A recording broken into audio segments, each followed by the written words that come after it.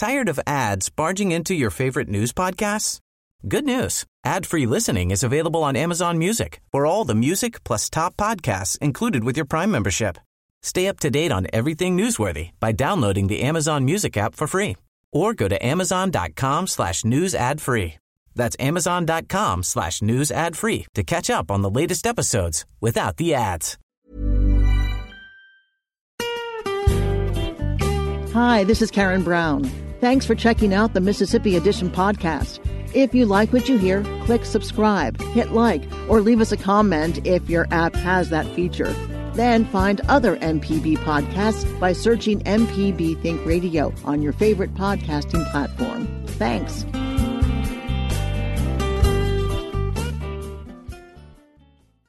Good morning. It's 8:30 on Wednesday, January 29th. I'm Karen Brown, and this is Mississippi Edition on MPB Think Radio.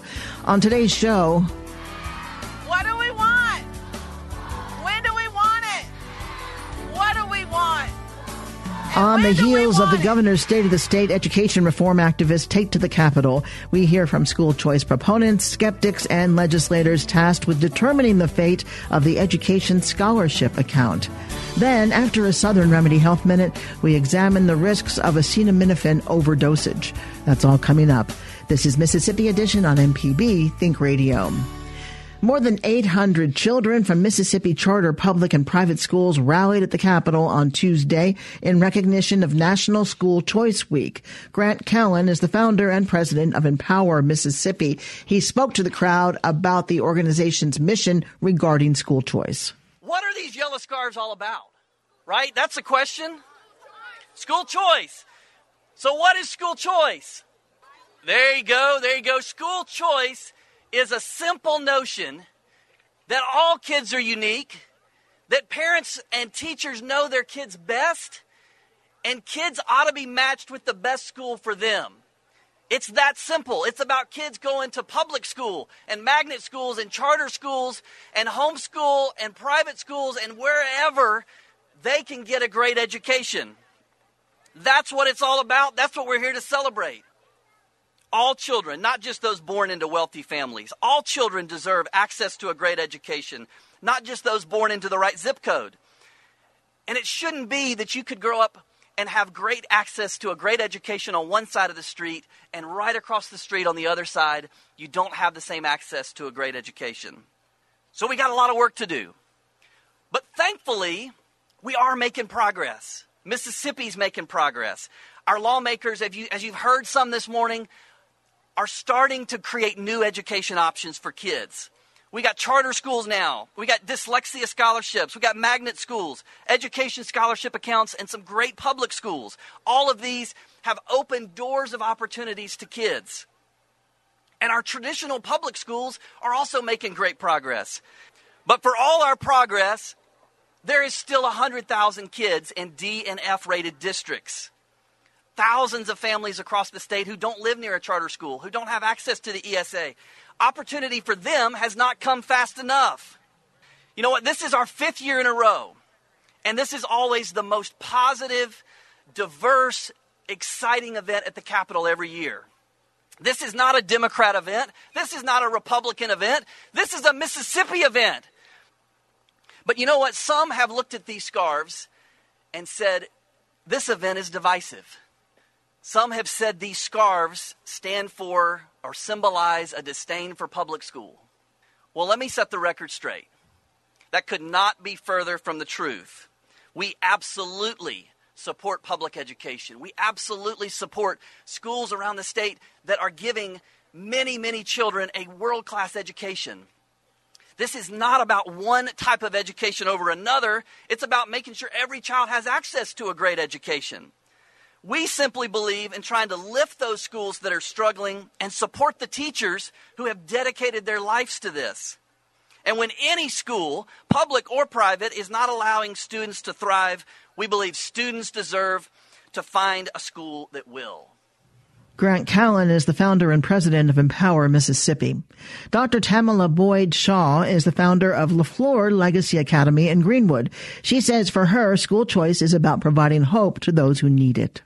Choice in education is not a mere abstraction. Like its economic cousin, free enterprise, and its political cousin, democracy, it affords hope and opportunity. If he were here to hear this quote being repeated, I would say to him, Mr. 40th U.S. President Ronald Reagan, I could not have said it better myself. John Wells is a parent of an 11-year-old who he says has benefited from the policies put forth by school choice advocates. He shared his story at the rally. I come and speak to you today in pride of my state, of our leadership, that they're leading the charge in this country to give all of us the choice to be able to choose where we want to send our children to school. Because parents, you guys know, the people who know our children best is us. We know our kids' situation. We know their nuances and what they can handle and what they can't. My daughter, we adopted Jalen when she was 5 years old. She had encephalitis. It was an infection in her brain, and it caused her to have some issues, which made it harder for her to learn. At 5 years old when we had her, she was nonverbal. She knew 2 or 3 words, yes, no, water. Had never spent a day in school. We had started out sending her to public school, and they were great. They were really fantastic. But she just needed a little bit more one-on-one care, a little smaller class size. And our CASA worker actually had told us about ESA. And we applied, and we got approved in 2016. And it's allowed us to be able to get her speech therapists and tutors, and we were able to get her a curriculum. And I'm proud to say that Jalen is, this last term, was on the A and B honor roll in her 4th grade class. She's 11 years old. And it looks like this next term she's on her way to being on the principal's list, the dean's list, with all A's. And we attribute a huge portion of that to the ESA program. John Wells is a parent of an education scholarship account recipient. Coming up, we take a closer look at the education scholarship account and the legislative side of school choice. This is Mississippi Edition on MPB Think Radio. Get your MPB car tag anytime. It doesn't even have to be up for renewal. Simply go to your county office to sign up. When you get an MPB car tag, a portion of the fee helps MPB continue to educate, inform, and entertain Mississippians. For details, visit mpbonline.org/cartag. We'll see you on the road.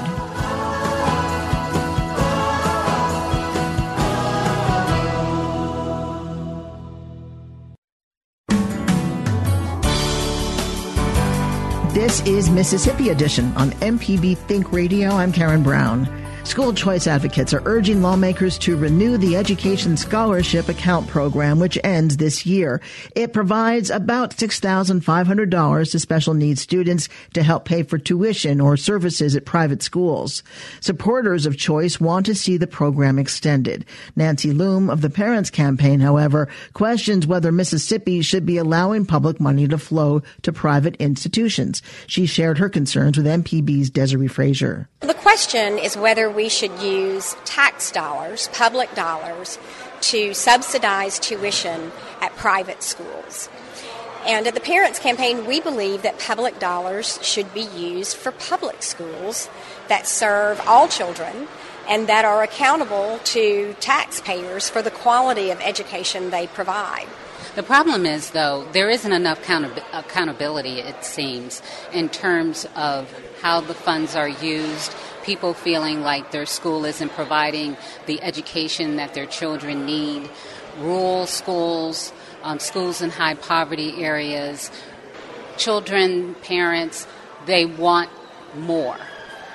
Well, I would say that there is lots of accountability for public schools. Where there is no accountability at all is with private schools that we know nothing about the quality of education that they are providing their students, which is one of the things that the peer report cited as a real problem with the current voucher program, is that there is no accountability to taxpayers. We don't know the quality of education being provided in private schools.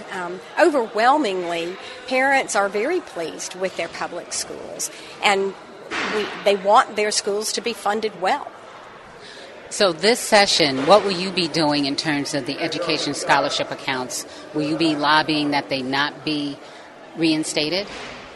Well, as you know, the peer report pointed to lots of problems with that program, and we anticipate a lot of those issues being addressed in this legislative session to make sure that if taxpayers are going to fund a program, that the children that those schools are serving will actually be served well and have their special needs met. Nancy Loom is the executive director of the Parents Campaign. Lawmakers in Jackson will ultimately decide the fate of the education scholarship account. House Republican Richard Bennett of Long Beach chairs the Education Committee. He tells our Desiree Frazier efforts improving education are working, but recognizes the need for accountability if the ESA is to be continued. Really enjoyed it. I think we've made a difference. I think we've made some strides in the right direction. Right now, our kids in poverty in the state of Mississippi are doing better than any other kids in poverty in the United States, and I think that is it speaks well for us. I think third grade gate was a game changer for Mississippi, and I'm proud of what we've done. So yes, I've enjoyed it, and yes, I'm willing to go back. Do you think there's a will to create funding for pre-K across the state and collaboratives? Oh, I think there's a will, absolutely. But again, we've got to look at the funding. We've got to look at the money that we have. Right now, we have a little bit of money in reserve, but you got to realize if you put pre-K in, that's a reoccurring expense that you have to do every year. So we've just got to look at the money. But yeah, I think we're dedicated. I think the Republicans want pre-K, and I think it will help us. And we're going to move in that direction. And whether it's this year, whether it's next year, it's coming. Charter schools and vouchers, two issues that have been controversial. Your thoughts about that moving forward? I think charter schools have done a good job. I think that there's a need for them. I think we need to look at the program that we have now and see what's there. I think the voucher program that we have now has a lot of problems. I think that we need to evaluate that before we extend it and make some changes before we even consider extending it. And so if we can come to a compromise and we can work it out, hopefully vouchers will continue. But if not, they're not going to continue because we give public money, and I think you have to be held accountable on how you spend that public money. And right now, I don't know if they're being held accountable. House Republican Bennett is chairman of the Education Committee. Democratic Senator Solly Norwood of Jackson is on his chamber's Education Committee. He doesn't support the program and tells our Desiree Frazier public money should go to public schools. I've met with several educators all across the state. My position is we fund the public schools. Let's fund the public schools. Let's give the public schools the money and the necessary tools to educate all children. What's wrong with parents wanting choice for their children? Well, I'm not in opposition to that, but with the resources that we have, we're not fully funding public education. I certainly support parents wanting their children educated. I want them to receive a quality education, but I think it's unfair to take money away from public schools and give it to other entities. In those cases, you really half doing it on both fronts. Let's fully fund, or let's fund public education. Let's give them the necessary resources to educate all children. Democrat Solly Norwood serves on the Senate Education Committee. House Education member Larry Bird of Petal tells our Desiree Frazier there is a need for the scholarship account, and he's optimistic something will pass. I think so. I think there will be. They serve a purpose. There are children who have needs that are some public schools are unable or unwilling to meet those needs, and that provides an opportunity for children to get an education that otherwise wouldn't get the services that they need. The peer committee report last year found that there were some accountability issues. Better record keeping was needed. Monies in a few instances were going to parents that shouldn't have received it. Yes, well, there are problems, and we need some reforms. We need our tax dollars to go to accredited services. Republican Larry Bird represents House District 104 in Forest County. Coming up after a Southern Remedy Health Minute, we examine the risks of acetaminophen overdosage. This is Mississippi Edition on MPB Think Radio. Hi, I'm Dr. Jimmy Stewart, professor of internal medicine and pediatrics at the University of Mississippi Medical Center. On the original Southern Remedy, we answer questions about all aspects of your health and share some of the latest medical information in the news. You can listen to the show on Wednesdays at 11 on MPB Think Radio, or you can subscribe to the podcast by searching for Southern Remedy on your preferred podcasting app.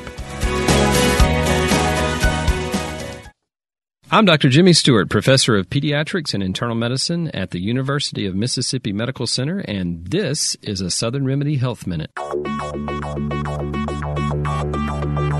Got an email from a listener that says, I have a fingernail that has separated and won't come back. Is there anything that I can do myself?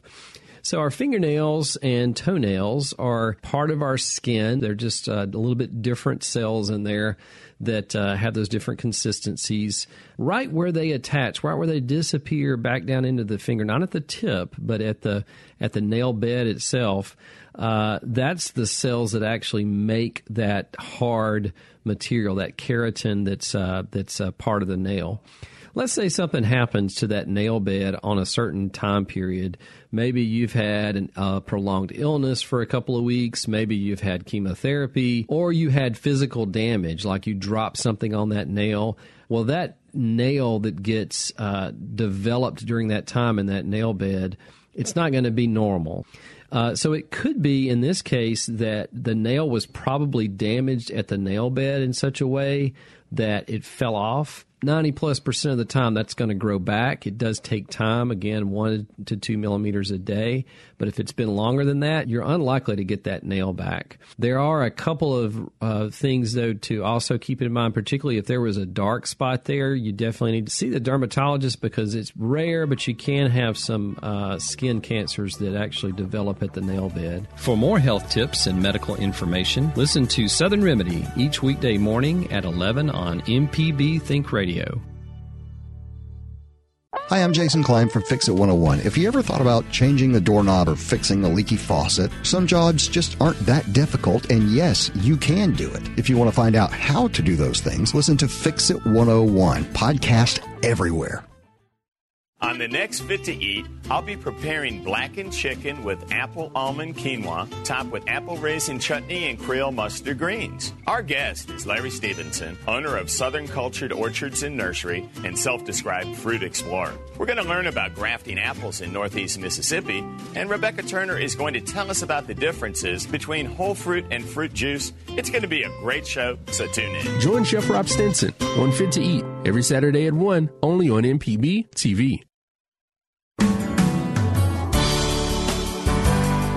This is Mississippi Edition on MPB Think Radio. I'm Karen Brown. This year's flu season got off to an earlier than normal start and is on track to be one of the worst in decades. Alabama, Georgia, Louisiana, Mississippi, and Texas have been among the hardest hit states when it comes to the flu this year. That's according to the CDC.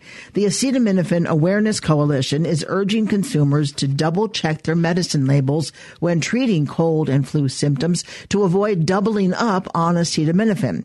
Sophia Thomas is president of the American Association of Nurse Practitioners. She explains the need to be aware of the active ingredients in the over-the-counter cold and flu medicines to avoid doubling up on acetaminophen. People catch millions of colds every year, but 7 in 10 Americans use over-the-counter medications to treat their cold and flu symptoms, and many of these over-the-counter products contain acetaminophen, which is a safe and effective product if used according to package directions. But if they overdose or use too much acetaminophen, that can cause complications. 2 in 3 consumers don't consider other over-the-counter medications that they're taking when they're choosing an over-the-counter cough or cold medicine. So many of these medicines contain acetaminophen, and in my practice as a nurse practitioner, I have patients that come in every day with cold and flu symptoms, and they let me know what products they're taking. And many times they're using more than one product which contains acetaminophen. Oh, so they're actually double dosing? They're double dosing, and there's actually research that shows that the chances of taking too much acetaminophen increased by 24% during cold and flu season. If there's acetaminophen in the cold medicine, which, as you said, is likely, what if they were to take another painkiller like ibuprofen or naproxen or something like that? Does that present problems as well? No. So ibuprofen and naproxen are considered non-steroidal anti-inflammatories. They're in a different class from acetaminophen, so it's very safe to use the ibuprofen or naproxen on top of the acetaminophen. The daily recommended dose by the FDA is no more than 4,000 milligrams in a 24-hour period.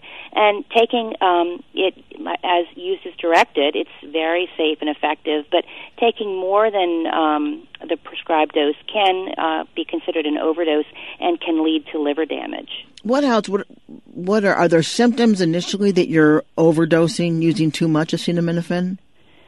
Well, the most common symptoms of liver damage are jaundice, abdominal pain and swelling, dark urine, or pale stools. What we at the Know Your Dose campaign recommend is for your listeners to always read and follow their medicine labels when they're choosing a medication.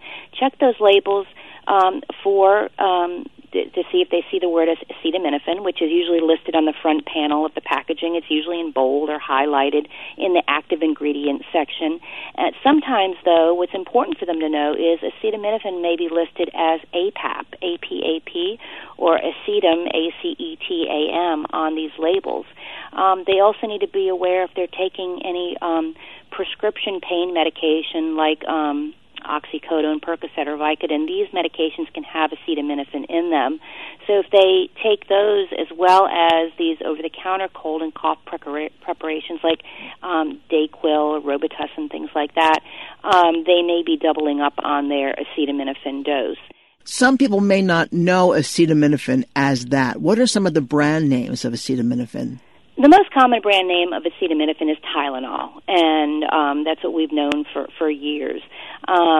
And, you know, over the last 50 years, there have been over 150 studies on acetaminophen, and it's been shown to be very safe and very effective. And the most common reasons that people would take acetaminophen are for pain and fever. So as we're looking at this flu season and people are choosing other medications to take for their symptoms, they just need to be aware of avoiding double dosing. How old should a child be before they take acetaminophen? There's infant Tylenol available, and so if you have an infant that has a fever over 100.4, you can use the infant's Tylenol very safely. I always, though, say if you do have an infant that has a fever, you should definitely bring them into their healthcare provider. Children generally catch about 8 to 10 viruses a year, which can cause fever, but there are other things that can cause fever in infants as well. So it's always a good idea to consult their healthcare provider just in case. If someone is taking too much acetaminophen, if it's a child, are they more affected? Or if it's an elderly person, are there parts of the population that are more vulnerable to overdosing and the effects thereof? Well, certainly people who have compromised livers, if, for example, somebody that has hepatitis C and things like that, need to be cautious when they are taking any product that is what we call metabolized by their liver. So certainly they should be consulting their healthcare provider before taking any medications, because you want to be sure that your body is able to metabolize it safely. Sophia, you have a website for people to go to for more information? We absolutely do. It's www.knowyourdose.org, and they can visit the website for a list of some common medicines that contain acetaminophen. We provide the names of the brand and generic names, so they can always go and check that. And we recommend to always read your medicine label to know if your medication contains acetaminophen. Again, it's very safe and effective when used at the appropriate dose, especially now during cold and flu season. But if they have any questions, they can go to knowyourdose.org, and we provide a lot of information there. Sophia Thomas is the president of the American Association of Nurse Practitioners. Thank you so much, Sophia. Thank you for having me. Have a wonderful day. You too.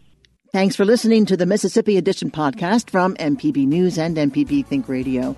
Don't forget to subscribe if you haven't already, and if your app lets you, leave a comment or review. We really do appreciate it. Remember, you can always get in touch with MPB News on Facebook and Twitter, and fresh episodes of the podcast are posted every weekday morning. I'm Karen Brown. Thanks for listening. This is Mississippi Edition from MPB Think Radio.